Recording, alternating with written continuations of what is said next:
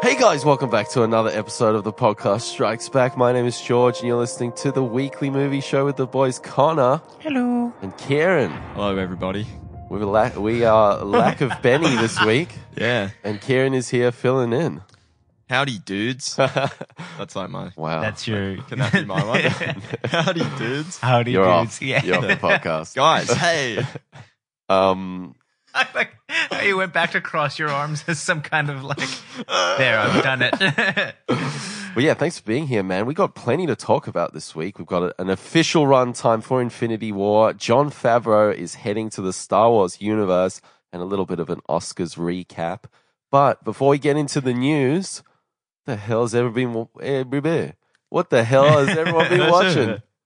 Well, Kieran, you're the guest. Do you want to go first this time? I was actually going to suggest that you go first because I'm quickly trying to remember what I've been Okay. watching. All right, if you insist. So I watched a couple of things. One of the things was Guardians of the Galaxy 2. So last week I talked about watching the first one and how the magic had kind of faded from that due to it not being quite as novel anymore. I had a bit of the opposite effect with Guardians 2. I actually think I enjoyed it a little bit more this time than I did the first time. That's good to hear. Yeah, and it was a bit weird because I was, a bit iffy on it the first time I watched it, just because I felt like it was retreading tracks a little bit too much, and it obviously was. There was a lot of the humor that felt very forced, but I don't know. I just had some shining moments with this one, particularly Drax. I really loved in this. He's so good, wasn't he? Yeah. I still really loved Baby Groot. Yeah. I thought that was, a lot of people said that gag was overused, but I don't see it. I think it's funny every time.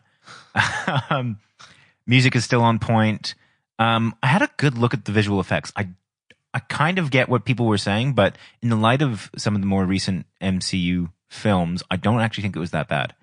What have you heard there, sorry? So George and Ben in particular have made some comments about how the Planet Ego and all that looked really shoddy, particularly with the green screen. Not the greatest composite job I've ever seen. But to be honest, it's serviceable. And compared to, I think, some of the stuff in Black Panther and Thor Ragnarok, I think it's pretty good actually. I'm not disappointed with it at all.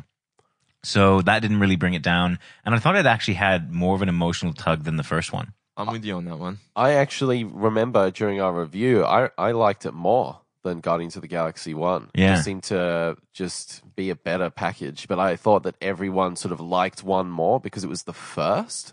Well, it was more novel. It was more kind of groundbreaking. And I think that the first one is still a really solid movie, but I think that the magic that I attributed to it wasn't there when I rewatched it, just because... it's not novel anymore. When I rewatched the first one, I thought I was sort of the opposite. I was like, man, this is so solid. Yeah. Like after I'd had 6 months, a year from seeing it, remember rewatching it with a friend who hadn't watched it before, and I was just like, fuck, this is such a solid unit of a movie. Like, and then watching the second one when it came out, I was like, wasn't into it that much. But when I went back a second time and just chilled out a little bit and like stopped trying to force it to be good so much in my mind, it was like, I still don't think its story was as good or it's like as tight as the first one, but I definitely think the emotional hit points that it hits were so powerful. Like there was some really touching emotional stuff in there. I think so. I especially thought between like Peter Quill and Yondu. Yeah. I was like, Yeah. oh, The And two Rocket Raccoon destroyed as well. me, man. Yeah. Rocket. I have a real problem with Rocket in the sense that I feel like Bradley Cooper almost does a very forced voice. I don't think it sounds natural at all. Oh, really? Yeah, it's been a bit of it's not a big criticism, but I find that the emotional connection just kind of gets a little bit dulled by that. He doesn't sound anything like Bradley Cooper. Yeah, that's what I reckon too. Yeah. He just sounds like Rocket Raccoon. And I kind of love that. Yeah. And That's there's fair. some, he's down in that. In this one, like, from, I'd have to rewatch it again, but I remember just some really low points to that character. Yeah. That, Well, it worked. It really worked. There's a beautiful mirroring between Rocket and Yondu, and so I think that the emotional hit points between Yondu and Peter, and also the two sisters, are really good points. I mean, that last hug between Gamora and what's her name, the blue one? Oh, Nebula. Yes. I remember the name. Yeah. That last little hug kind of moment was really like, I was like, oh, that's pretty solid. So yeah, Cat watched Stevens' funeral scene. Oh. Fuck me. Man, and that was when I was like, that funeral scene where it kind of hit me. I was like, okay, this has the emotional tug that the first Yeah, didn't. really went like deep on that. Yeah, that father and son track. Oh, that killed me. Yeah. So yeah, watched Guardians 2. Also watched Rango. Oh man, Oh, what hell a yeah. film. That film never ceases to blow me away. Yeah, I'm with Gore you on that, Verbinski, man. Fucking beautiful film. Oh, like oddly beautiful. Yeah. Some of those set pieces, like in Sunsets and him walking through the desert at Oh, night. The one in the and, like, canyon with the the tons of bats. the moles and the bats. Yeah. Look, there's so much about this Insane. film that just doesn't make sense in terms of it's so good, and I don't understand how it's so good. Like, For those who don't know, Rango's like, was it 2012, 2010 Somewhere that came about out? there. yeah, animated film with Johnny Depp, Playing a chameleon. chameleon, yeah. Yeah. with an identity crisis. Yeah, and it's an animated film, obviously. And it's very, very meta, very well put together. It's meta without being too kind of up itself. It's So Western cowboy homage sort of thing. yeah. Yeah. Really cool film. Timothy Oliphant as Spirit of the West. The best fucking cameo sort of, ever. Yeah. So I thought that was it's just a solid film. Yeah. It looks gorgeous. The story is really great. I love the humor of it. Some great references to spaghetti westerns, and really it really feels like a western, that film, an animated western. Yeah, I rewatched that maybe last year, and it's a really adult film. Like, it's animated, but none of the themes really are. But a kid could watch it. Like, it's not an adult film in the sense that It's inappropriate for kids, yeah. but it definitely feels like it's written for adults. Yeah, And there's a lot of variety in the character designs to keep a kid visually engaged. yeah. And there's some of the gags that are very much for kids. Yeah. Mm. Yeah. Nice, man. How about you, Kieran? The last thing I watched was Lady Bird, actually. Okay. Yeah. Really solid film, I thought. That was just at the cinema the other day. Yeah, so good. Do you guys see that? I missed it. Ben's seen it. What's the sort of Catholic school drama? It's kind of like a coming of age. Yeah. Everyone that has talked about Lady Bird has described it as like, oh, it's just this coming of age. Yeah, well, that's the general sort of vibe of it. But I thought I actually probably think it's my favorite film of this year so far. I think it's the best, anyways, that I've seen so far. Why do you think that? Just really, really solid filmmaking, and also like, okay, and so it's like, it's hard to describe, but it really hits a lot of, I guess it's pretty brave filmmaking. Like, she goes and does a coming of age film, which is a thing in and of itself that you could just do well and get away with. But like, she uses all the characters so well to hit like all these different commentaries that she doesn't need to do. And they're risky moves, they're tricky subjects, and she hits them so well. It's so funny. It's really touching. It's sad. The acting's great. Like, it can feel a little bit like Oscar bait. Did it feel like that when watching it? Nah, not at all, to be honest. It kind of was like, Felt very genuine. It felt very genuine. I wouldn't call it like an indie flick, like a Juno film, because I think it's much, much better than that. But it didn't have that Oscar bait sheen to it. Yeah. And just really interesting treatment of a lot of stuff, like, so just as a quick example, like her relationship with her parents, sort of like good cop, bad cop with her mum and dad, and that could be a thing. But then the dad also has, a depression. And it's like, that's a big subject to tackle, but they do it with such grace and ease, and it slips in, and it makes makes an interesting point about depression. And then as well, he's used to discuss like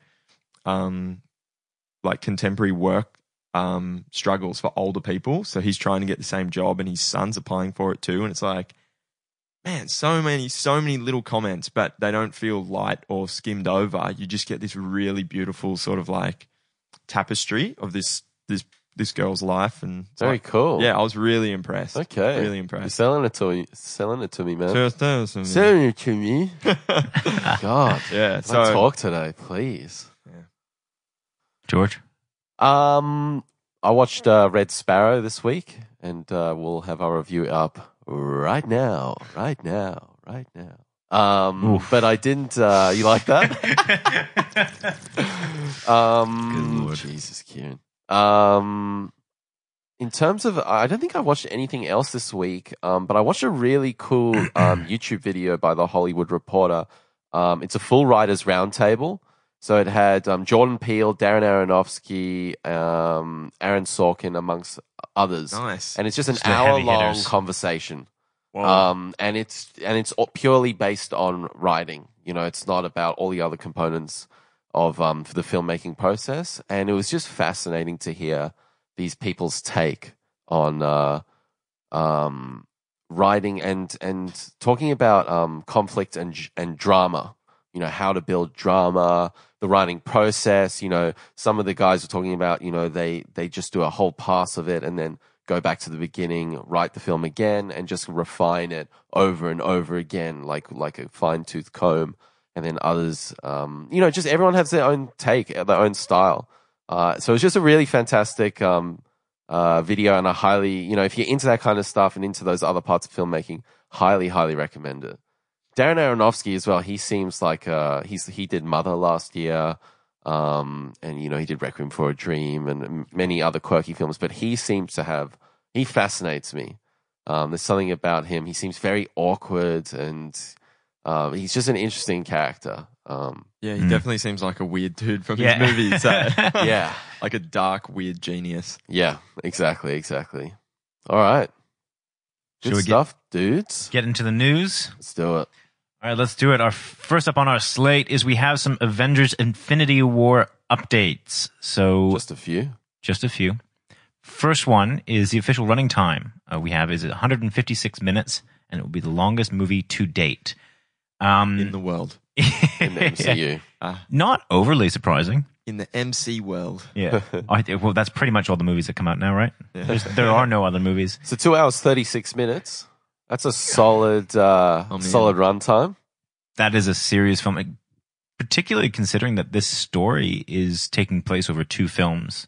If the second film is as long, that's a serious kind of overall runtime. Yeah, I mean, do you think Infinity War 4 or what is it? Avengers 4. Avengers 4, Avengers 4. Do you think that will be longer than this one? Oh, I guess it depends. Like, there's no way for us to tell without having seen this one first. It's an interesting kind of thing to think about, though, because it's no longer Infinity War 2. It's now Avengers 4. So I'll be interested to see how they, I guess, kind of use that gap in between. Is that going to be something that's a little bit more definite that they had originally planned? How are they going to like wrap the first one up so that it feels like a movie on its own without saying, you know, wait for part 2? But still have that, you know, it's going into the next one. It's got that sort of jet propulsion. Yeah. Yeah. See, when they changed it from Infinity Part 1 and 2, I was like, oh, does this mean that like Avengers 4 is now completely unrelated to like Infinity War? And I was like, does that mean they're going to introduce Thanos and have him defeated in literally one movie? Wow. Can you imagine that? And I was like, that's the biggest letdown. But now, I mean, then someone was like, oh, I think it's just he'll be around. Yeah. Still. I don't think that they can feasibly do that. I mean, I don't he's think been so around for either. more than one movie. Like, it's just kind of been building up. I think But, everyone's hungry for Thanos. Yeah. You know, we've been waiting Yeah. around a long time for this Yeah. guy, and we want to see what he's capable I'm of. very interested to see how they're going to go with this character because he just seems like the archetype bad guy, and that concerns me. You know, with coming off the coattails of Black Panther, which had such an interesting and rich, you know, villain, I think that will feel it'll be a little bit more under the spotlight how they deal with Thanos. So I hope they do well with that. On a side note, I had a really terrifying thought the other day, which is we're just kind of assuming that at the very least, this is going to be a good film. not even great or spectacular, but at the very least, it's going to be a good film that we're going to enjoy. Can you imagine getting in there and having like Just a train wreck. Well, having like a Justice League style train wreck, not even just a train wreck, but like a Justice League style train wreck. That and the reason I thought about that is because there's so much ambition with this, and there is like nothing like this has been attempted. This because we were talking about with Black Panther, one of the reasons that some of the composite jobs apparently weren't as good is because everyone in that industry is working on this. Yeah, so they are like one production company, Digital Domain, is purely looking after That's Thanos awesome. himself. So Just one character, a whole Good. visual effects company. That is the level of ambition that they are going for just for the special effects. And that has nothing to do with the writing that's going to have to somehow include like 30 some heroes at one point in one scene. That's hugely ambitious. Wait for that shit. Yeah, And I mean, like, that is the perfect setup for a Justice League style fuck up. And it dawned on me that it's not just we have such a confidence in Marvel at this point to at least turn out something that is good, if not great. That if this turns out to be, I can't even. Yeah, The actual thought that might happen. Because at least with Marvel, the groundwork's there. I mean, the real issue with Justice League is there was no groundwork. It was like, who are these fucking people and why do I care? You know? But I mean, they attempted to make four heroes somewhat interesting. What is it? Justice League is 4 or 5? Yeah. 4? But that's the thing. They were trying to make them interesting at that time. It was like, okay, the clock's ticking on But the I feel Justice like- League movie. At least, like, you could have someone like Tony Stark walk on screen, not do anything or say anything, and we can all look at him and think of all the great times we've had with him. And it's Yeah. like, yeah, It's this is informed the good already. character so much. Yeah. yeah. It won't. Admittedly, it won't That's be the very same true. kind of train wreck. But Yeah. of that magnitude. I Yeah. mean, Yeah, what We'll if see, it doesn't we'll see. deliver? Yeah. What Yeah. if the Infinity yeah. War doesn't What if, deliver? what if they just don't get the right story? What if they make Thanos really generic? What if the Marvel's been characters on are, a roll. You know, we've seen it with Pixar. When Up came out, I remember Pixar was like, you guys cannot do anything wrong. You know, they had just the dream run. And Marvel's kind of on that at that point as well. What if this is the point where they stumble? What if this is the point Yeah. where things start to fall where apart? they We'll reach too viciously far? tear them apart. Very much the Icarus story of reaching, flying too close to the sun. Like, this is insane. Name me one other film that has attempted something like this in size, in grandeur, in expectation. Justice League. If there was 17 films in the DCEU, maybe. Yeah, there's nothing. Anyway, sorry I needed to get that out because it's a good point, man. I was driving and I was just like, that hit me. And I was like, fuck. Feeling the fear. Yeah. So we have our next little piece of news around the Infinity War is that we have new EW or Entertainment Weekly covers with all the different characters. Not much there, like some interesting, combinations and Yeah, the pairings I thought was interesting. Yeah, so like Thor and Groot and Rocket in one, Doctor Strange on his own, Hulk on his own, Star-Lord and the what's the group called? Show me. Majorim? Majo something or other? Black Panther's guard. Oh yeah. Or is that? Yeah.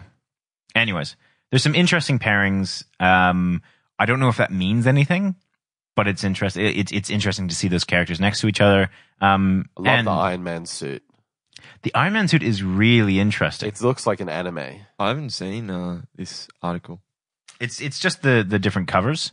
Yeah. Winter Soldier and that weird The antenna. White Wolf. Yeah. Is he the White Wolf now? I think that's his new code name. Yeah. Oh, It's no longer the Winter Soldier. Iron Man's got like a Ant-Man thing happening. He looks. Don't you think he looks like an anime No. with the big? Not at all. Wow. With No. George, don't. he looks almost like a Gundam. I feel with the big wings coming out of his back. Okay, yeah. What's that Gundam? It's like a mecha, anime mecha kind of show. Remind me of that bad dude from Ant-Man with those little laser Oh, prongs. yeah. That's the first thing I thought as well. Yeah, I can see that. Look, they're fairly interesting little pieces. Another tease for this film. Yeah, the marketing is on point with this. I mean, they've moved up a week. They're ready to go. Kick it into gear. It's Trying to get the MCU into the public consciousness, yeah, exactly. Guys, we got this great new film coming out. You all have to get on board. It's called Affinity War. Yeah. So that's interesting. Our last little piece of news when it comes to Infinity War is a statement by Josh Brolin, who said that Thanos is a Quasimodo with the capacity to love. Now, that's relatively interesting because the backstory to Thanos is that he's doing all of this for love. Yeah. In the comics, because he loves Death, which is a woman. And I think as the MCU does quite liberally, they're going to take that source material and turn it into something different. And I'm very excited to see what they do with Thanos.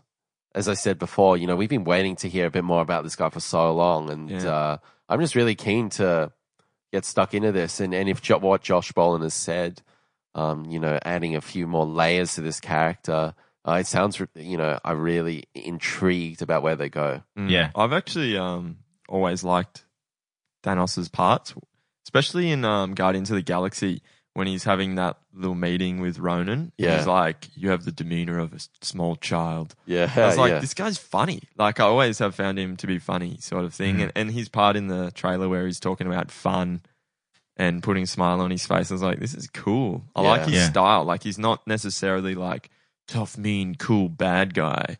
It's like, he's just a dude on a mission sort of thing.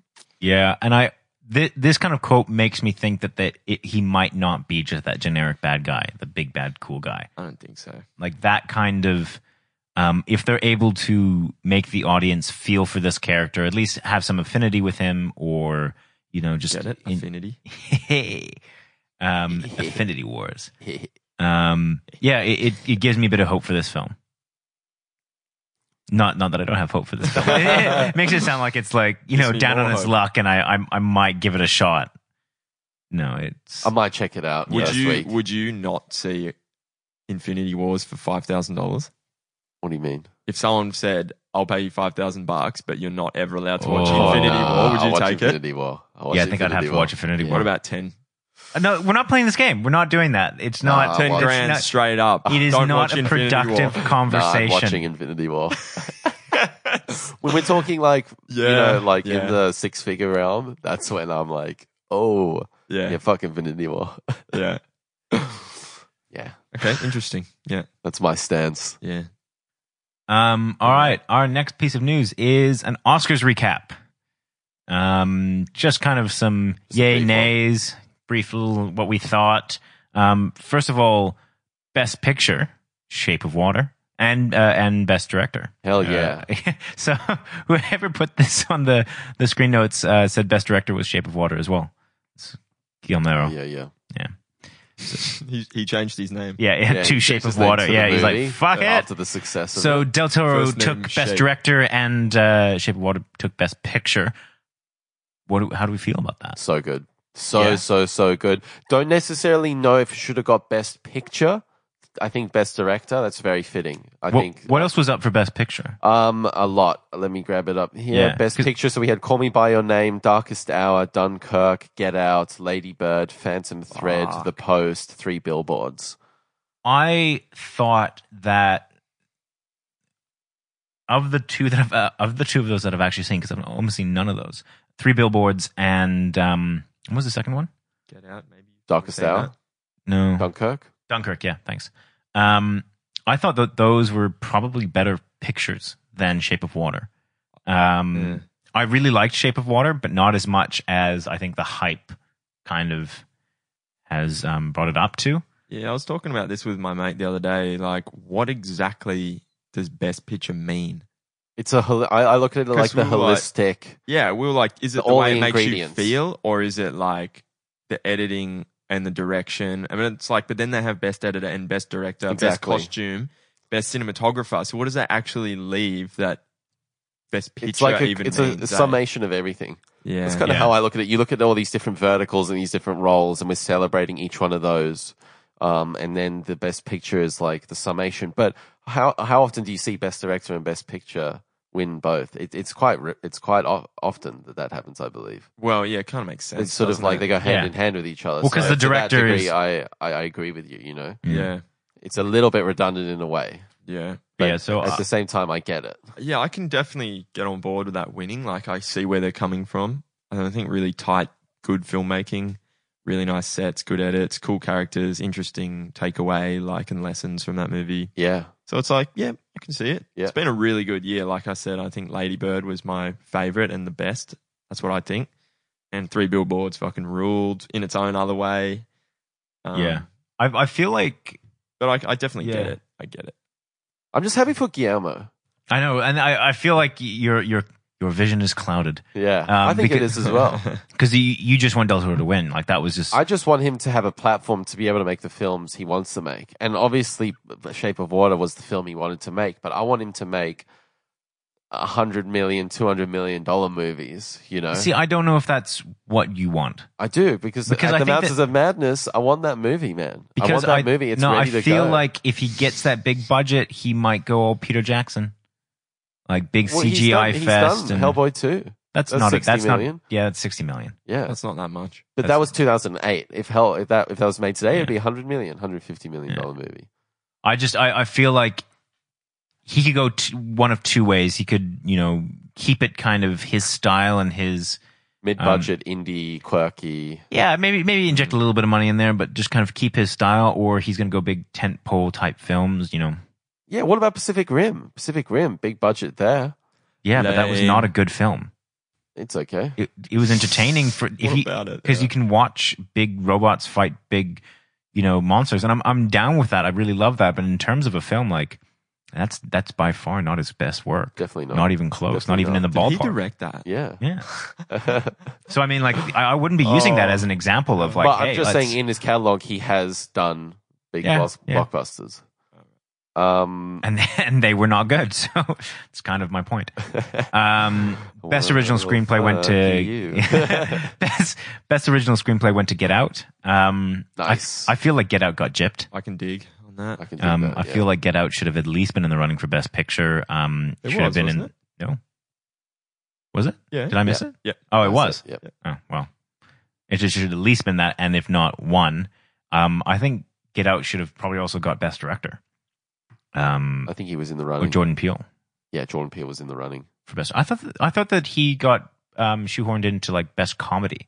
Like he wasn't in Best Picture because it was like Best Comedy, or maybe that was for the Academy or for Golden Globes or something.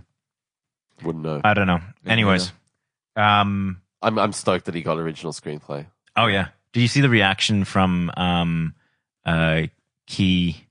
Keanu Reeves. Sorry. Keegan Michael Key. Yeah. Thank you. No, was he stoked? Oh, he was. Like, they weren't. He wasn't actually invited to the Oscars, but he was. Damn. They caught a picture of him watching it in a tux in some random room, and he was just like jumping up and down and fucking going ballistic, and it was like, yeah. Who's that? The actor? So no, Key and Peele kind of started up as a skit comedy duo. And that's kind of how they made their rise. And Key has kind of gone on to more, small acting roles, and Jordan has gone on to obviously like directing and stuff. So they're still obviously quite close. So Yeah, good to see them still buddies, yeah, You never know with when those relationships dissolve, whether they're, they're just going in different pathways, or there's actually been a breakdown of the relationship. Yeah. And I hope, because I love those guys. Like, some of those scenes are just some of the best sketch comedy I've ever seen in my days. yeah. So, anyway, let's not get into a Key and Peele discussion. Best cinematography, Boom. mate. Finally, Roger Deakins wins. It's With what? He could have won with either of them today or this year, actually, Blade Runner Yeah. 2049. because he also did Nice. Did he do Dunkirk? No, that was No, sorry. Hoyten van Hoyte. There Whatever was- his name yeah. is. Sorry, I thought he did at least one more this year. He did. That could have been in the It's running. escaping me That right probably now. should have been in the running. But yeah, he's never won an Oscar, and I think there was a standing ovation for this. So great Rightfully so. film to win. Great film to win on. His catalog is actually ridiculous. Yeah, it's insane that he's only winning one now for the first time. But hey, I'm doing a wee. yeah, cool. Enjoy, man. So I'm just gonna I'm looking through his catalog now. Yep. And you're right, genuinely right that there's no reason that this should have been. Yeah, that this should have been the first time he won. What are some that stand out there? I just closed it. So one moment. Don't worry about it. Another one, the Blade Runner 2049 one, Best Visual Effects. Very happy about that. Yeah. That film looked crisp. So I'm going to bring out some of the highlights. Blade Runner 2049 of Roger Deakins, yeah. 2049, Sicario, Skyfall, No Country for Old Men, Prisoners, The Shawshank Redemption, the assassination of Jesse James by the coward Robert Ford, True Grit. I mean, these are like some serious films, and you know, one thing that is completely unanimously, I think, agreed across all of them is that they look gorgeous. Like the way that they are shot is really spectacular. Yeah. So yeah, I think that's he's got some seriously good films in this. So yeah, fantastic win for Roger Deakins. Very happy about that. And another little one I just want to mention is Best Original Score, Andre Desplat for Shape of Water. I thought that was one of the strongest components of it. That initial first shot as well, the underwater shot. That the score in that really brought out the kind of fairy kind of fantasy side. The movie so much. So fantastic to hear that. So yeah, another Oscar's done. I just found out that Roger Deakins did Rango. Oh wow! Yeah, there you go. What a guy. Speak of the devil. All right, well, let's move on. We've got a lot to cover, so we can talk about the new Shazam. Photos reveal best look yet at the new costume. Very true to the comics. It's kind of a pity that Ben isn't here because Ben's the Shazam guy, the fan. We'll have some information to bring forth. Look, I'll be honest. Looking at this, maybe they have to add some, effects on it or something. It just looks like a dude in like a muscled up. He looks like he's going to Comic-Con, like as a cosplayer. Yeah, he looks like a higher costume, sort of. Yeah, it's that very sort of 60s kind of costume look. Just the matte color, like very like bold, skivvy. Yeah, very bold look. It looked like it was padded for muscles. Like it didn't look like him. Yeah, it looked like weird. fake muscles. Yeah, it's sewn into the fabric. Yeah, those ones you get at the costume shop. Yeah. So I don't know. I think they might have to be doing some touch-ups afterwards. This whole film off, I reckon. Yeah, I mean it's in the DCEU. It's probably going to fail. Just going on historical data here. Yeah, I don't see this being a really great film, but I mean, fuck it, maybe it will be. Maybe it's what the DCEU needs, just a bit of bit more shit. Yeah, they said it's going to be a lot more lighthearted and kind of wacky, so maybe that's how they're going to. The costume is backpedaling. Yeah, seriously. I'm not. I don't love the look of this. I'm still going to go watch it, obviously, but nothing about this is really intriguing me, and I'm very worried about the DCEU as a whole, except for Aquaman coming out later this year with James Wan at the helm. I don't know, man. I just trust James Wan. I just trust him. Nah, man. I'm fucking done with them. I'm never watching another DCU film again. You're never watching another one ever again. I don't have plans to, man. You've drawn a line in the sand. Yeah, honestly, it's getting to the point where even, going to the MCU films is always still great, but it's like there's a lot of them, and I'm really looking forward to Infinity War, where I might be able to get off at this station and watch the train roll out. You know what I mean? Yeah. I just can't be clogging up anything else with the DCEU. It hurts every time, and I'm not doing it anymore. I think that, and it's really disappointing because a lot of people pit them against, like either you're a Marvel guy or you're a DC guy, and I think that back in 2010, yeah. But I think that at this point, I'd really love to have a good DCEU, and I know we've said that a million times, but that would be nothing that would make me happier than having two competing, good,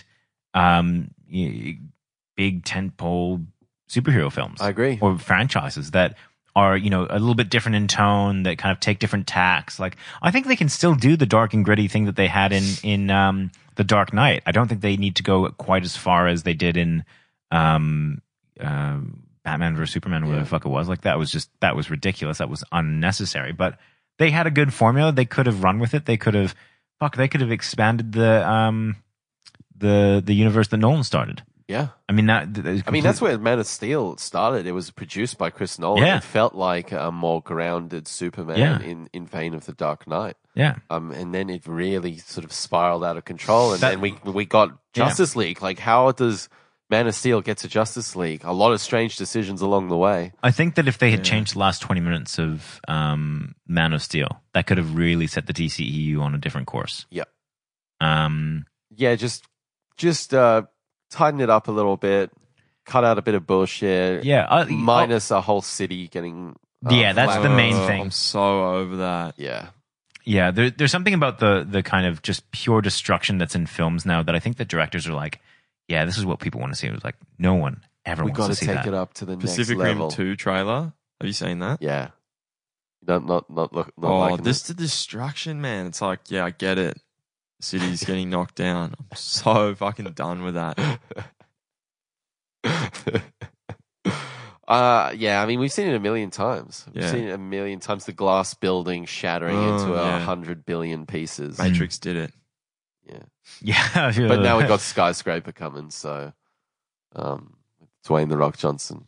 Anyway, somehow we started at Shazam new set photos. Yeah. We ended up. We never finished with what we started on. The Matrix. Our next story is that Michael Bay is going to be directing Robopocalypse, an adaptation of Daniel H. Wilson's book of the same name. This is a project that Steven Spielberg had been attached to, I think, back in 2010. For many years. It fell apart a couple years later, and I think they're trying it again. Trying it again. Like, it's absolutely spectacular that Michael Bay still has a job. He brings in cash, man. He does, whatever anyone says about Michael Bay, I mean, look at those figures. It's true. He brings in the cash dollars. Unfortunately, that's about all he brings in. There's no sense of contribution to, pop culture or anything. Just pain, man. It's just the Transformers series is so vacuous and empty. But this sounded like an interesting project for Spielberg. It sounds like a much less interesting project for Michael Bay. Well, and particularly considering that this is almost a well-trodden story by now. It's robots and it's AI and it's the dangers of AI and all that kind of stuff. Which, I mean, look, if you had gotten a nuanced director to come in and make a cool sci-fi, despite it being a well-trodden area, then I might be excited for this. But the fact that it's Michael Bay, I don't need that. Yeah. Neither.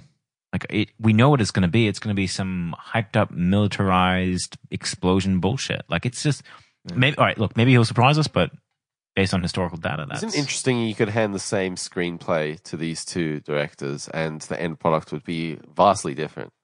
To be honest, I'm not even that psyched on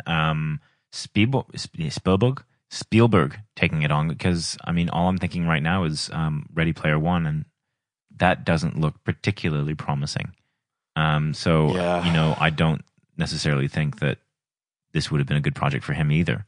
I think it would have been cool. I know this sounds like, beating a dead horse, but a Nolan project. I would like to see Chris Nolan handle AI and that kind of thing, because he's done Interstellar and it's all been very grounded. Inception as well, very grounded. And I'd love to see him, do something like really fantastical or different for him.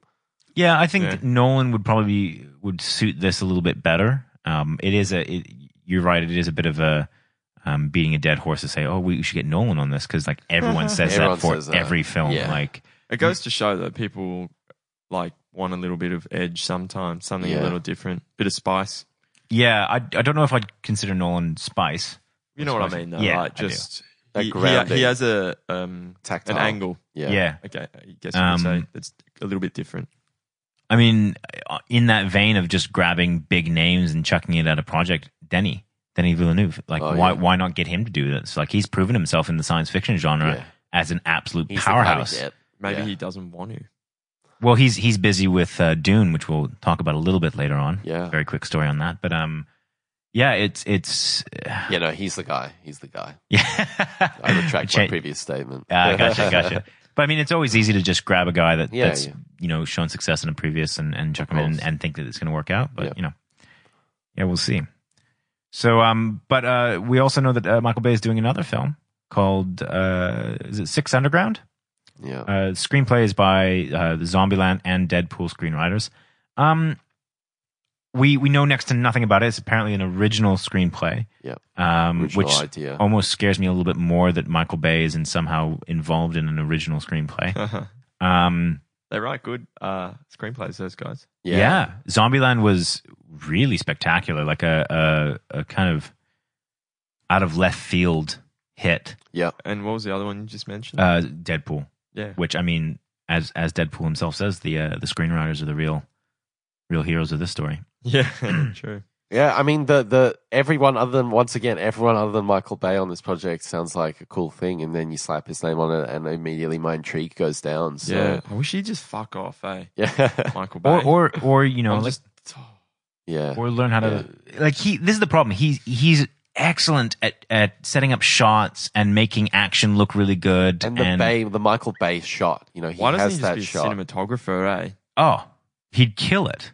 And then let someone else really handle everything else about filmmaking. Yeah. Because, I mean, those fucking Terminator films they make me hurt inside by... Yeah, sorry. Yeah. I'm with you, man. It hurts to watch this shit. Yep. And I don't like it. I But agree. also I we can get say angry. I get angry. Yeah. Hopefully Mark Wahlberg will be on board. I'd actually really hate to see Mark Wahlberg on that. Anyways, new story. John Travolta is set to play the villain in new thriller film Moose, written and directed by Limp Bizkit frontman Fred Durst. So let's be honest. Fucking ready for that. That's the only reason that we're talking You'll about never this. watch that film. Fred Durst. You'll never watch I will this watch film. that film. No. Why? Because I just know this sounds like a great idea. Dude, it sounds Fred hilarious. Did you say Fred Durst writing or directing? Writing and directing. Written and directed by Limp Bizkit. I'm gonna be the first fucking dude in that cinema. Stand up, hands down. I mean, what is like... Take him to the Matthews Bridge. I just hate Limp Bizkit. I mean, they've got some bangers. There's no doubt. There's five songs that this band did that are just so good. But I really never got into that new metal style. And where you at? Fred Durst, I've never liked that guy, man. Never liked that guy. So to see what he will bring to the screen. No one liked Fred Durst. What he will bring to the screen, I don't care. But he's got a red cap, man. Yeah, fuck you, man. Man, this is going to be your new Jared Leto. I don't think you're getting it, man. It's Fred Durst from the 90s. I know. Writing and directing a film. That's the most bizarre if it's shit. 3 minutes long, I'll watch it. If it's 2 hours long, fuck you. You know, I heard that he was don't like know me. 40 years old or something when he was in Limp Bizkit. That can't be right. I'm not sure, but that's what I heard. Wait, what did you hear? That he was like quite old, possibly even 40, when he was in Limp Bizkit in like 2000. He's in Limp Bizkit now. He's 47 now. So let's say 1998, 30, right? He would have been 27 in the late 90s. That was old. Let's go forward to like 2000. They broke up in 2003, I believe, and then got back together 2008. Yeah, with Gold Cobra. Jesus, did they? I missed that. Yeah. Ah. They've released 2 albums since coming back. We can talk about that on our music podcast. But yeah, John Travolta in this. That's a pretty villain. heavy-hitting name. It was like 6-7 years ago, maybe. I would never have picked for Limp Bizkit Fred Durst to be able to cast that guy. John Travolta has been in some pretty shitty films lately. Yeah, but I mean, he's just a director. Depends who's producing and who they know, whatnot. It'll be interesting either way to see like whether it flops or whether it's amazing. It's either not way, really interesting whatsoever. Do you have any information about this film? Moose. Yeah, it's a thriller. It's called Moose. It's written and directed by Fred Durst. That's about it. We can look something up. Well, while you look that up, let's talk about the next story. And this is a quote from Carl Urban, who said that it was screenwriter Alex Garland and not Pete Travis who actually directed 2012's Dread.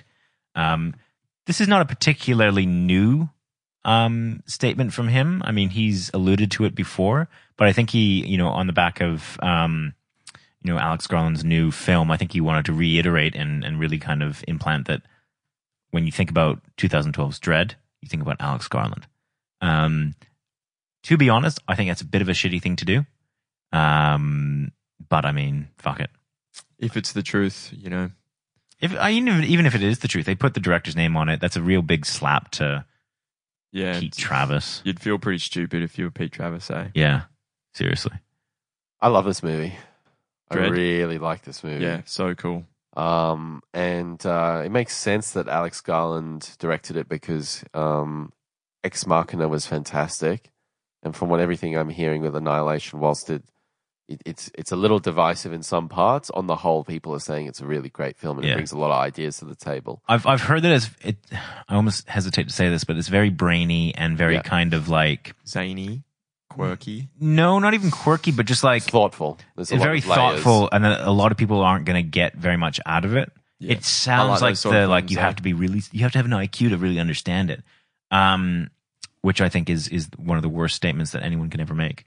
But I think you have to have the patience with it. I like those films where they don't spoon feed you. Yeah. And you just have to use like your mind and feelings to like. Look, I think they have a time and a place. Like there's some movies that I do want to be spoon fed with. Like if I want to shut off my brain for 2 hours and have a movie just like do action or like, I mean that's what I do Fast and Furious for.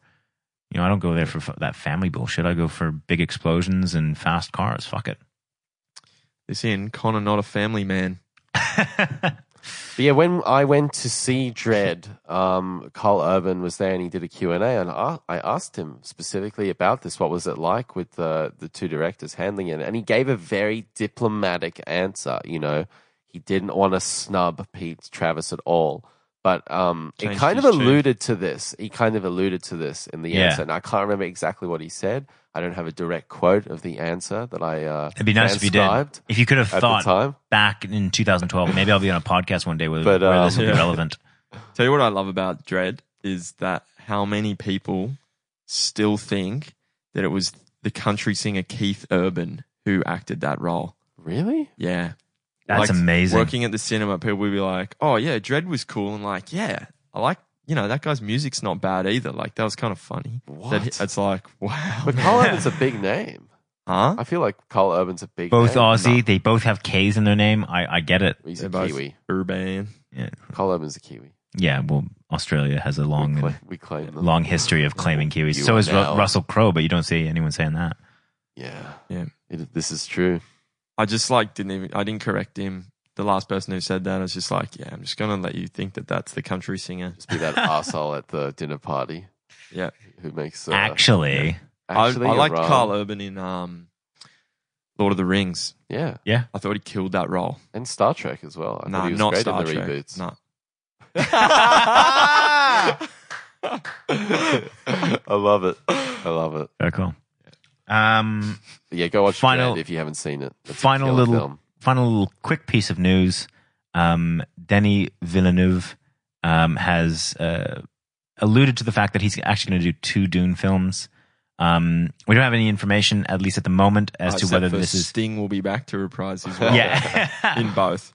I don't think we have any original soundtrack news on whether that's just like a 2-part series of the first book or something, or whether he's going to franchise it, kind of go into a more expansive one. This is not a film to be franchised. This needs to be like a Blade Runner 2049, like just leave it. I mean, it kind of is because it already is a franchise. Like there's a lot of Dune books out there. It is, but I mean, like when I say a franchise, I mean in of itself, like an MCU kind of thing. It's 10 sequels, 5 sequels. Yeah, look, I'll be honest. I haven't read any of the other Dune books, and I think a lot of them are written by his son. Okay. But there's a lot of source material there to work off. Oh, definitely. But from what I've heard, is everything after that is pretty average. Yeah. Yeah, there was quite a gap, wasn't there? Yeah. Yeah. And that I remember reading Dune for the first time, being like, "Fuck yeah, this rules!" And then so it's a cool book. Yeah, great book. Really, really great sci-fi.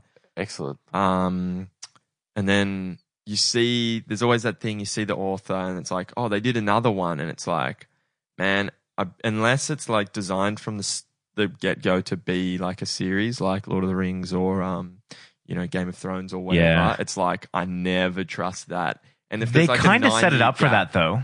Like the whole premise of the book is that it's being written far in the future or like that you're kind of reading about it far in the future from a scribe, isn't it? I don't know. It's almost kind of like a don't think religious so. context where they say what's eventually going to happen, and this is where it kind of started. No, yeah, not sure. From I can't memory? remember that. I would have read this like almost well over 10 years ago. And I see, like at the end of the story, I won't ruin it for you, George, but it's a good wrap up. Everything sort of, the story closes as good stories do. And then I remember reading like the blurb for the next one, which was in the back of this edition. Yeah. And it was like, things have suddenly come undone in the future. And it's like, no, I hate it when movies are like beautifully wrap up a story. This is how I felt about Star Wars Force Awakens. It's like, yeah, Luke saves the day and the universe is good. Haha, just kidding. Everything's bad again. It's like, man, what was all that other shit for? Yeah. And when I read that about Dune, I was like, nah, not going there. That's a really good point. There's something that like you can retroactively destroy a film or a book or a piece of art or whatever it is by saying everything in that first one is meaningless because it all ended up. But in the fucked up same anyways. token, there's an element of, things continue, Yeah, World sure. War One, World War Two, the Cold War, Vietnam, it's like things aren't always settled. So in one regard, I 100% agree with you. In another, I kind of like that exploration. But as you said, if it's not designed from the get-go, if this is supposed to be a single story. Felt like a cash in. Yeah. I know what you're saying there. And the other thing, like with books though, life does go on, but unless you're willing to publish a book for the rest of your life, people were kind of looking for this snapshot or like an escape, and you kind of want closure on that. Yeah. So it's like, unless you want to write a Dune book every 5 years, like because life goes on, it's like you may as well just close it and leave it, There's there's an enormous amount of anger towards authors that start that process and don't finish. Oh. There's a series, Name of the Wind, by I can't remember the author's name, but he's written 2 books, and everyone is waiting for the third, and it's almost been like, God, it haven't been like 5 or 6 years at least, if not more. Yeah. Of just like him being like, I've built this up too big. I don't want to fuck it up. Maybe next year it'll come out. Maybe the year after that. Like, I don't know. He's freaking out. And people are pissed. They're fucking like Hungry. angry. And these are like angry nerds. So they're, Yeah. Apparently they're fantastic books. Yeah. they're really, really I've only heard good things. Yeah, really fantastic books. Like, did you guys see Lucky Logan? No. I missed it. Oh, fuck. There was such a good Game of Thrones gag in Reference. there. Yeah, reference joke. I won't spoil it for you, but yeah, check it out. It's actually cool, like not a bad film. Benny enjoyed that a lot. Yeah, we'll do. I rated it. Yeah. But yeah, it's just a really nice, funny, sort of like timely Game of Thrones reference about books unfinished. Yeah. That Nice. sort of stuff. Yeah. George R.R. Martin. Yeah. Yeah. All right. Well, we've run quite a bit over time. So, what time is it, George? It's trailer time. Bad motherfuckers. segue. I'm sorry. Movie I apologize preview for that. segment. All right. We got some trailers to drop this week. Yes, We're we gonna do. talk about them right now. First of all, is fucking hell. Luke Cage season 2. Short little teaser. Yeah, short little teaser. I kind of liked it. It made me think that this could be a really cool season.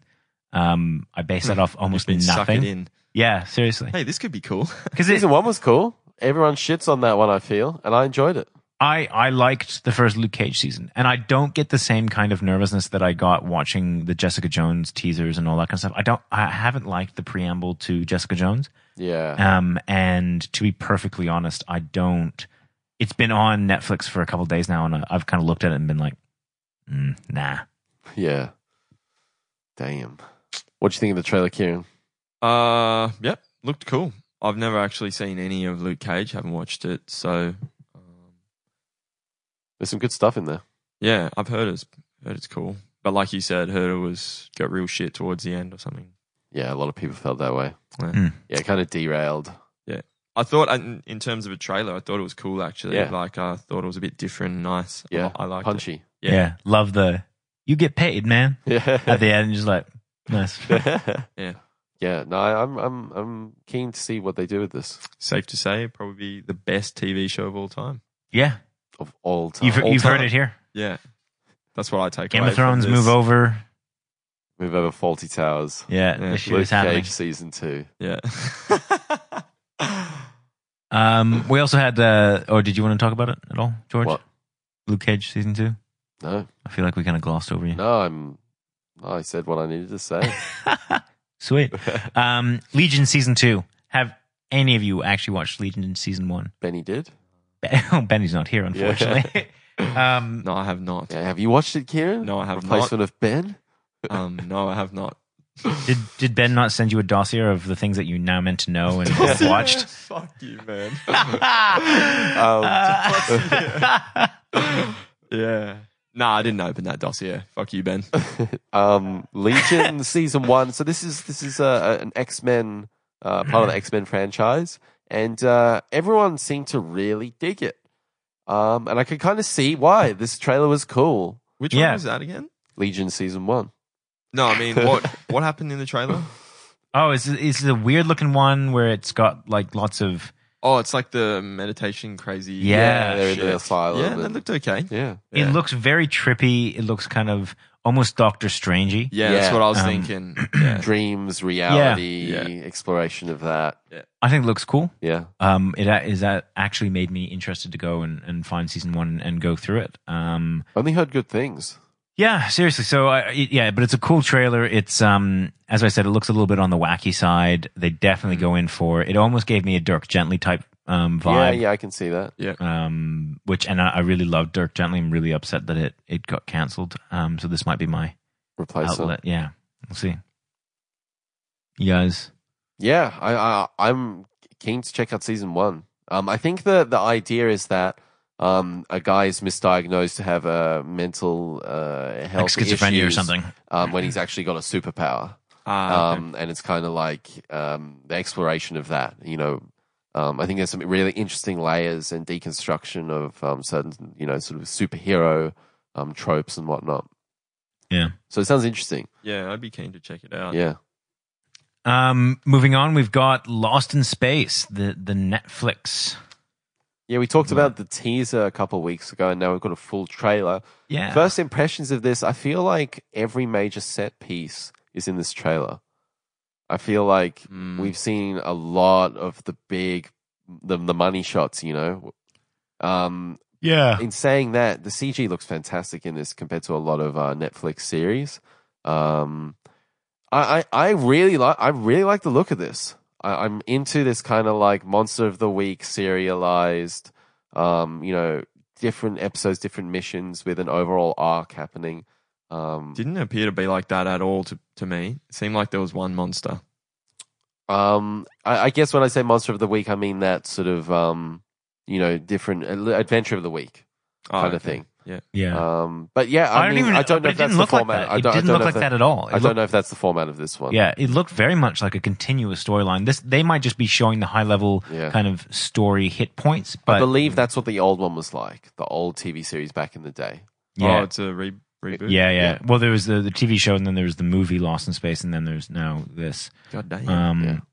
It looked like Interstellar meets Alien. Yeah. They were trying. And Prometheus. But it looks Prometheus, far yeah. less like Horror. like horror. Yeah, Yeah. far I mean, more. all the art direction was like, Yeah. all right, you saw Prometheus. That's cool. The helmets That's were not a bad exactly thing. the same as the Prometheus ones with the Yeah. 360. Like their head can move around and they're in that Yeah. glass dome. Yeah. And also the dust storm as well as they're in the truck. Yeah. I was like, that's Yeah. Prometheus. The nasty weather thing, and it's like Interstellar as well, Yeah. like with that big Yeah. wave planet. In saying that, I'm intrigued, and I think it looks well put together. I like the production design. It does look well put together, and I think that this will be worth checking out. I think that this could become a little bit of a staple for a lot of people. Yeah. And there's that classic trope where like the kid meets the alien. I feel like and this it's is one of those things that actually made the trope is Lost in Space. Ah, It's Will Robinson and his Yeah. Danger Will Robinson. Yep. that's what that is. Yeah. Yeah. Everything's making sense. Dots joining. Yeah, so very excited for that. Something I'm not excited for is the new Nick Cage film, Humanity Bureau. So I feel like we've just put this on this list to make fun of it, because it's always a good laugh to look at a low budget Nick Cage film. This looks dreadful. Really awful. The trailer wigged the fuck out of me. And it looks very low production value. We're not got a very good, it doesn't have that sophisticated cinematography. It looks very, very generic. And Nick Cage has really just gone from, mid-90s. This guy was Con Air, Face Off. Like, he was the man. And 20 years later, he's just doing direct-to-DVD bullshit. He's a joke, essentially. And it has no one really to blame but himself. Like that, he is a bizarre actor. He's just leaning into it, I feel. Yeah. This looks bad. Like the CG is so bad. The acting is horrific. The story looks very paint by numbers. It looks like a parody trailer. Yeah, I thought the main issue here was the trailer edit. I mean, it's hard to judge a film properly or a TV show properly if they don't quite get the edit right. And actually give you a little bit of what's the arc, what's the plot. Yeah. See, I feel like there's the general plot, I feel, is kind of reminiscent of it's a very famous short story about how a man, due to a dental experiment, gets put to sleep or like put in stasis for 100 or 200 years, and he wakes up in a world where all the dumb people are breeding ridiculously fast, and all the smart people don't breed, and he comes up with the solution to basically send all the dumb people off in shuttles into this new world, this new Eden. Is this a Nick Cage movie? No, this is an old short story. Oh, okay. Like it's a very famous kind of like sci-fi thing. And he gets, all the people, puts them in space shuttles, sends them out into space, and then they essentially kill them. But they maintain kind of order by sending back quote unquote letters from their loved ones saying this new Eden place is great, so more people want to sign up to go to this place. So that's what it reminded me of, which is a really cool concept. It's a really cool story, and it's a, this almost looks like a cool take on that, whereas a guy that's figuring out what's going on. Yeah, he looks like a bit of a dumbass in the trailer, right? Because he's like, you should go to this new place. And everyone's like, fuck you for sending me there. He's like, what? It's cool. Yeah. So I think that, like, lame-ass trailer, man. Yeah, there's potential for this film to have been good, and that's what kind of pisses me off about it, because I was like... It looks very poor direction. It looks like just very pedestrian. It looks like a fucked up sci-fi version of, like, what's that movie set in North Dakota, isn't that they just made a TV series out of? Fargo, yeah, Fargo. Yeah. It looked like the weirdest version of that, like this cop dude in like that snow police hat thing. Yeah. Shooting guns and stuff. It's terrible. Has Nick Cage ever held a gun or like watched someone in a movie hold a gun? Like there was that one shot that looked terrible, didn't it? So it's like he comes out of the van and he's holding the gun up, and I was like, "You look piss weak." That's the same kind of like watching like old Arnie films where he's like shooting an AK-47 with one hand or something, and the other hand like a rocket launcher. I was like, that's just definitely not how guns work. But like it's so ridiculous. It's Arnie. His muscles with Nick Cage. There's no. Yeah, he's just the way he's holding shit. You're just like, mate, what are you doing? Yeah. I've had enough talking about this movie. It looks awful. Final trailer. Game over, man. New Netflix film with the creators of Workaholics. Your favorite show? I genuinely love Workaholics. I think it's if you were in the mood for some like comedy that is neither smart or in any way kind of, if you just want dumb comedy, that is the best you can get. Yeah, it's stoner comedy at its best. And I'm 100% into it. I absolutely love it. I'm not so much into it. But what was your take on this, being a fan of the Wonder Boys? It feels very much like a TV crew or a TV an extended episode cast or something going in and trying to make a film. So I'm going into it with the expectation that this is not going to be great, but that it might be like a fun extended episode of something. Yeah, it's kind of like an Andy Samberg sort of vibe. Yeah, You know I that- actually got like a vibe like the Hangover 1, like just a dumbass like dudes doing stupid stuff movie Yeah. that like you might watch and just be like, huh, this is really funny. Yeah. Like, Yeah, because the first Hangover was great. I loved it, yeah, and then they ruined it by the other Hangovers. the other Hangovers, like that were just weird copies of. Yeah. Anyways, we're not So yeah, getting Game into Over, that. man. It's kind of got a sort of a Die Hard comedy sort of. It's a that's Die Hard sort of the- spoof. the- is essentially what it is. The top line pitch there. Yeah. Yeah, There was a few good gags in here, Yeah. no doubt. I like the teaser we watched with the Shaggy thing. Oh, Yeah. that I was was like, hilarious. yeah, nice. Yeah. Like, Yeah. it's not difficult, but it's interesting when someone's like, let's throw Shaggy in the mix. Like, where's he been? And then it's like, wow, yeah, that is funny. Yeah, I love the exasperated look on Shaggy's face when they're like, "Sing it." And then the guy who's like Yeah. singing it like really passionately. It's Yeah. good. So yeah, I think that it could be good. I think it could, give a few laughs. I think this is a perfect film for Netflix. It's not something I'd probably pay I money agree. to see. Yeah. Yep. So yeah, Well, it's the end of trailer time. Step on into the Falcon because we're heading off to Jakku, the Georgia think you've Star used that Wars one before. corner. Nope. Corellia. We got some Star Wars news this week. Boom. Get ready. Jon Favreau, writer, director extraordinaire, director of Iron Man and a lot of other films, Chef. Connor's Love a big him in fan Chef. of. What a chef. He's coming on board to the Star Wars universe, and he's going to write and produce a new live-action series for Disney's streaming service. Pretty big news here. We've seen a lot of activity around Jon Favreau. He's been on Instagram posing with photos with Ron Howard's director of Han Solo. He's voicing a character in the Han Solo movie. So it makes sense. It makes sense that he's coming on board.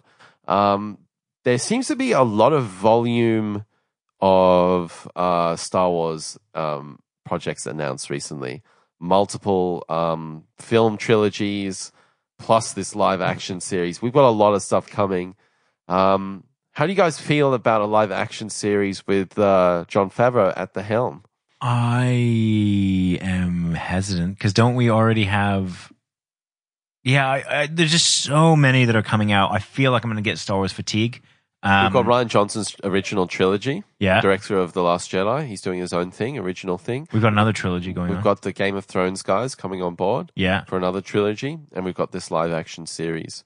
as well as presumably more animated films. 100%. So at the And very the trilogy we're in being completed, right? Yeah. With one more episode. Yeah. So bare minimum, we've got 8 more feature length films, and a couple more Including TV Solo, shows. I Yeah, hate this, man. I hate this. Like, I don't want to bring down your Expand, Star Wars corner, expand. but like, I'm out. I'm done with Star Wars, man. You're done with the DCEU, and now you're Yeah, done with I'm Star cutting the Wars. fat, man. I'm serious. Yeah. What's tell me more. I'm intrigued. They've lost the plot, man. You didn't like The Last Jedi?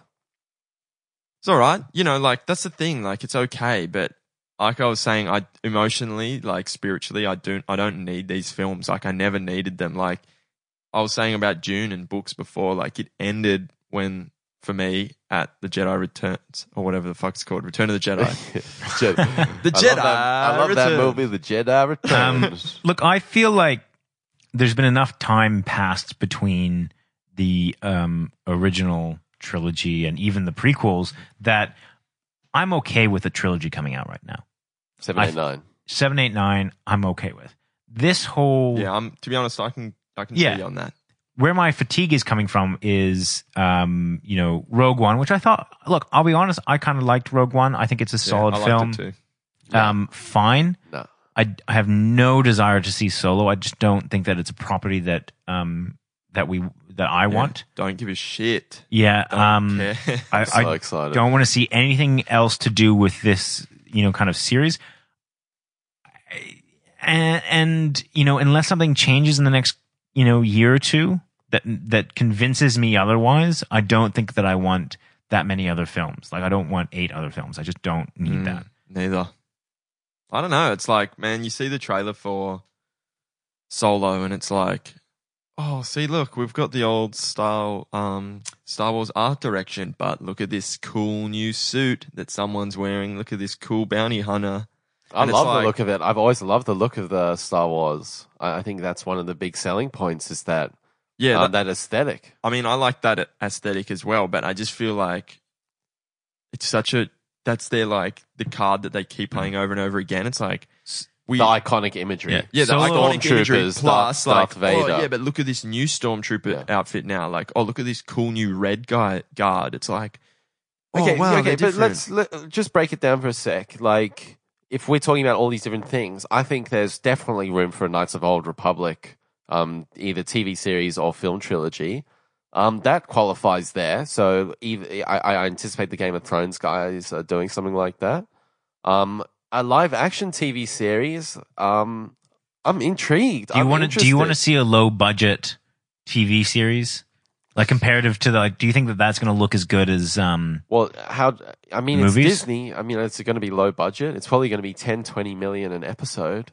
I'm not possibly, but it's I mean, a tricky thing though, because there's nothing essentially wrong with Star Wars. It's just that Disney is shoving a pie in my face right now. Like, hey, get your Star Wars. How about some Star Wars hair gel? Like, have 6 movies. It's like, man, whoa, get the fuck out of my face. Like, don't need this much Star Wars. I think they're going to pull the plug on the Star Wars stories idea. I don't think we're going to get another. I really hope we Han don't. Solo or Rogue One. It genuinely angers me when I think about Solo, because I just think that all they're doing is they're treating their fan base like fucking idiots. They're just trading on nostalgia. Like, remember when you wanted to figure out about Solo? They're just spoon feeding. I've been on the streets since I was a kid. Yeah, they're just spoon feeding this fucking audience and treating them like they're fucking children, and they're not. Like, it actually angers me the way that they treat their fan base in terms of the content that they want to put out. I think they're taking a lot of learnings from Solo. I think Yeah. they're going to take a lot of that moving forward. I think that them commissioning stories that are completely outside of this universe and perhaps not trading on nostalgia is probably a better direction for them. And that's why I'm not completely shutting the door on it. Like, if they can Original stories. Yeah, if they can prove themselves in the next couple of years, then fine. And I think that the main trilogy is still really good, so I'm on board with that. But I just don't like the direction they're going, because it's just like, how much can we shove down their throats? Too much volume. Yeah. Too much volume. It's like, I don't appreciate it on a personal level, because they're showing their cards as just like, it's like they're obviously cashing in. And when someone does that obviously, I'm like, fuck you. Yeah. Don't And they're But there's playing still on attention to detail. There's still love in there. You can't say it's devoid. It's not like Transformers.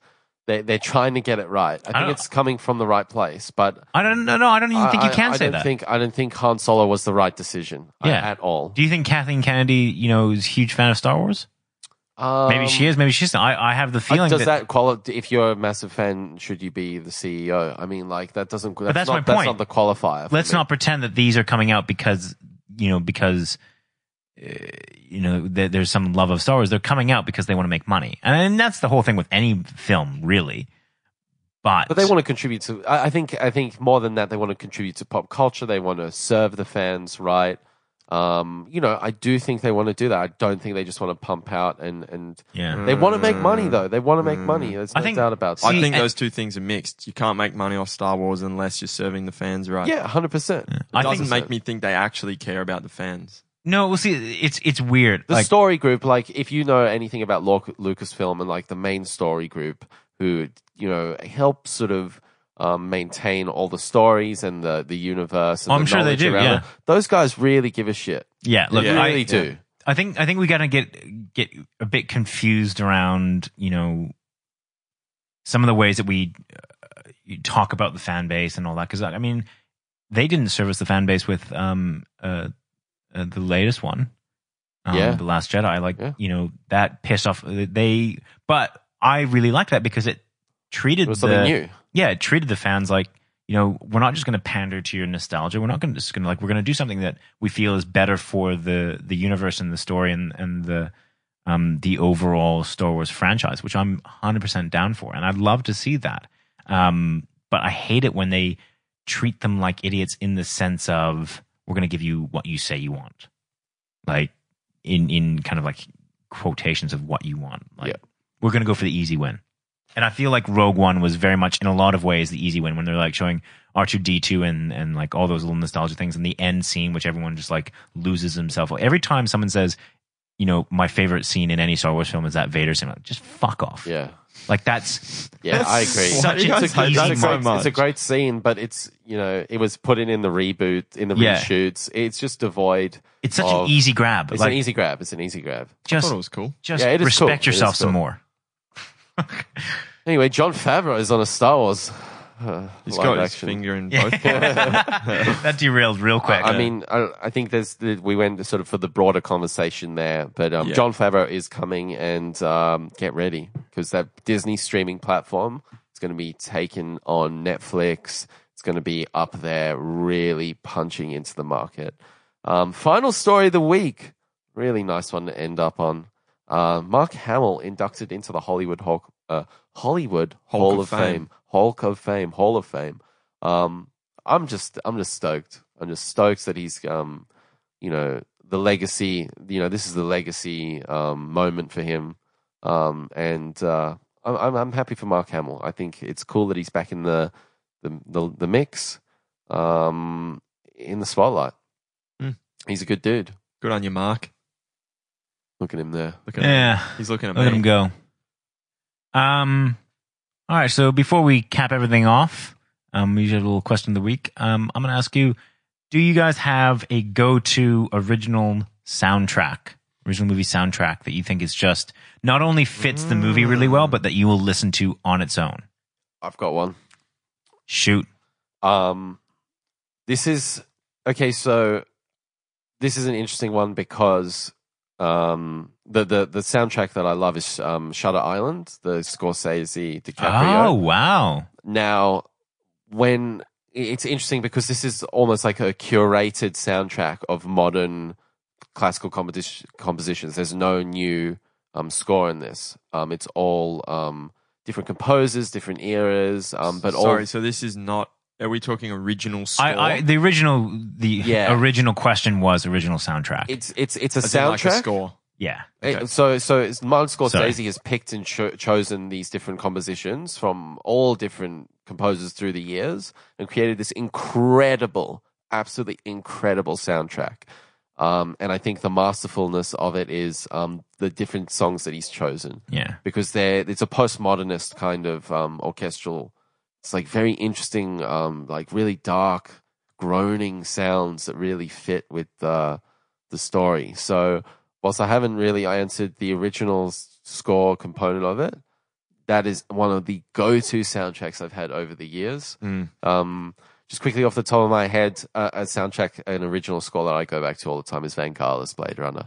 I just love that. Yeah. I've always been not a soundtrack guy, a score guy. Don't really get on board with listening to film scores at home. That said, I'll love a good soundtrack, like songs from a movie, but not a score guy. So Lord of the Rings, ever chuck that on? No. Cool. No. I've been really digging lately the 2049 soundtrack. Oh, yeah. I think it's so good. I love the way that comes together, particularly because of the way that it comes together in the film as well, but also just on its own. But my actual answer is going to be oh crap! Now I had it 2 seconds ago. Coen Brothers. Oh Brother, We're Out There. Oh Brother, We're Out There. That's sort of like they're covers, though, right?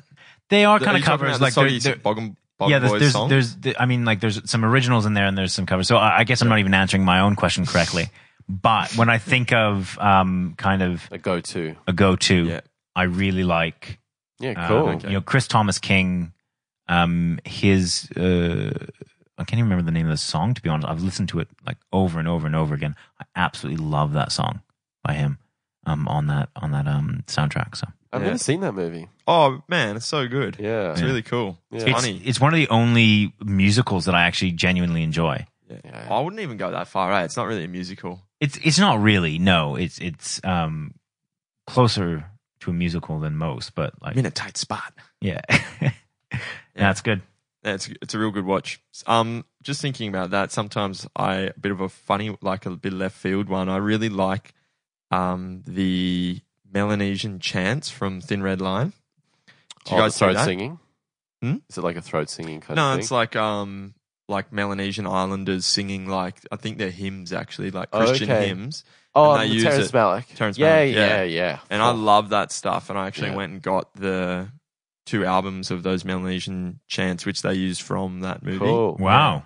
That's sick. Yeah, it's really cool. Like, I mean, yeah, I got a soft spot for like really emotional music like that sometimes, or it's sort of like heavenly, and it's like, Yeah. But I love the sort of Melanesian spin they put on it. Yeah, yeah. And it's honestly, it's like a microphone in like a village square or That's something. killer. It's That's like, sick, yeah, it's yeah. I cool. love that. Authentic. Yeah, it's good. It's cool. Sick. Well, that's it for the weekly show, Kieran. Thanks so much for being here, man. Thanks for having me. We'll be having our Red Sparrow review up right now.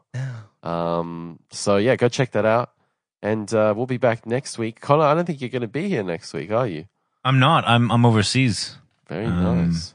Yeah, Very nice. it is very nice. Actually, I probably won't be here for the next 2 weeks. Okay. So I think our good friend Billy from the Geek of Oz is filling in. Yeah. And yeah, exciting times. Our dear friend Kieran here is actually stealing me for the second week. Oh, nice, Yeah. nice. Sorry, guys.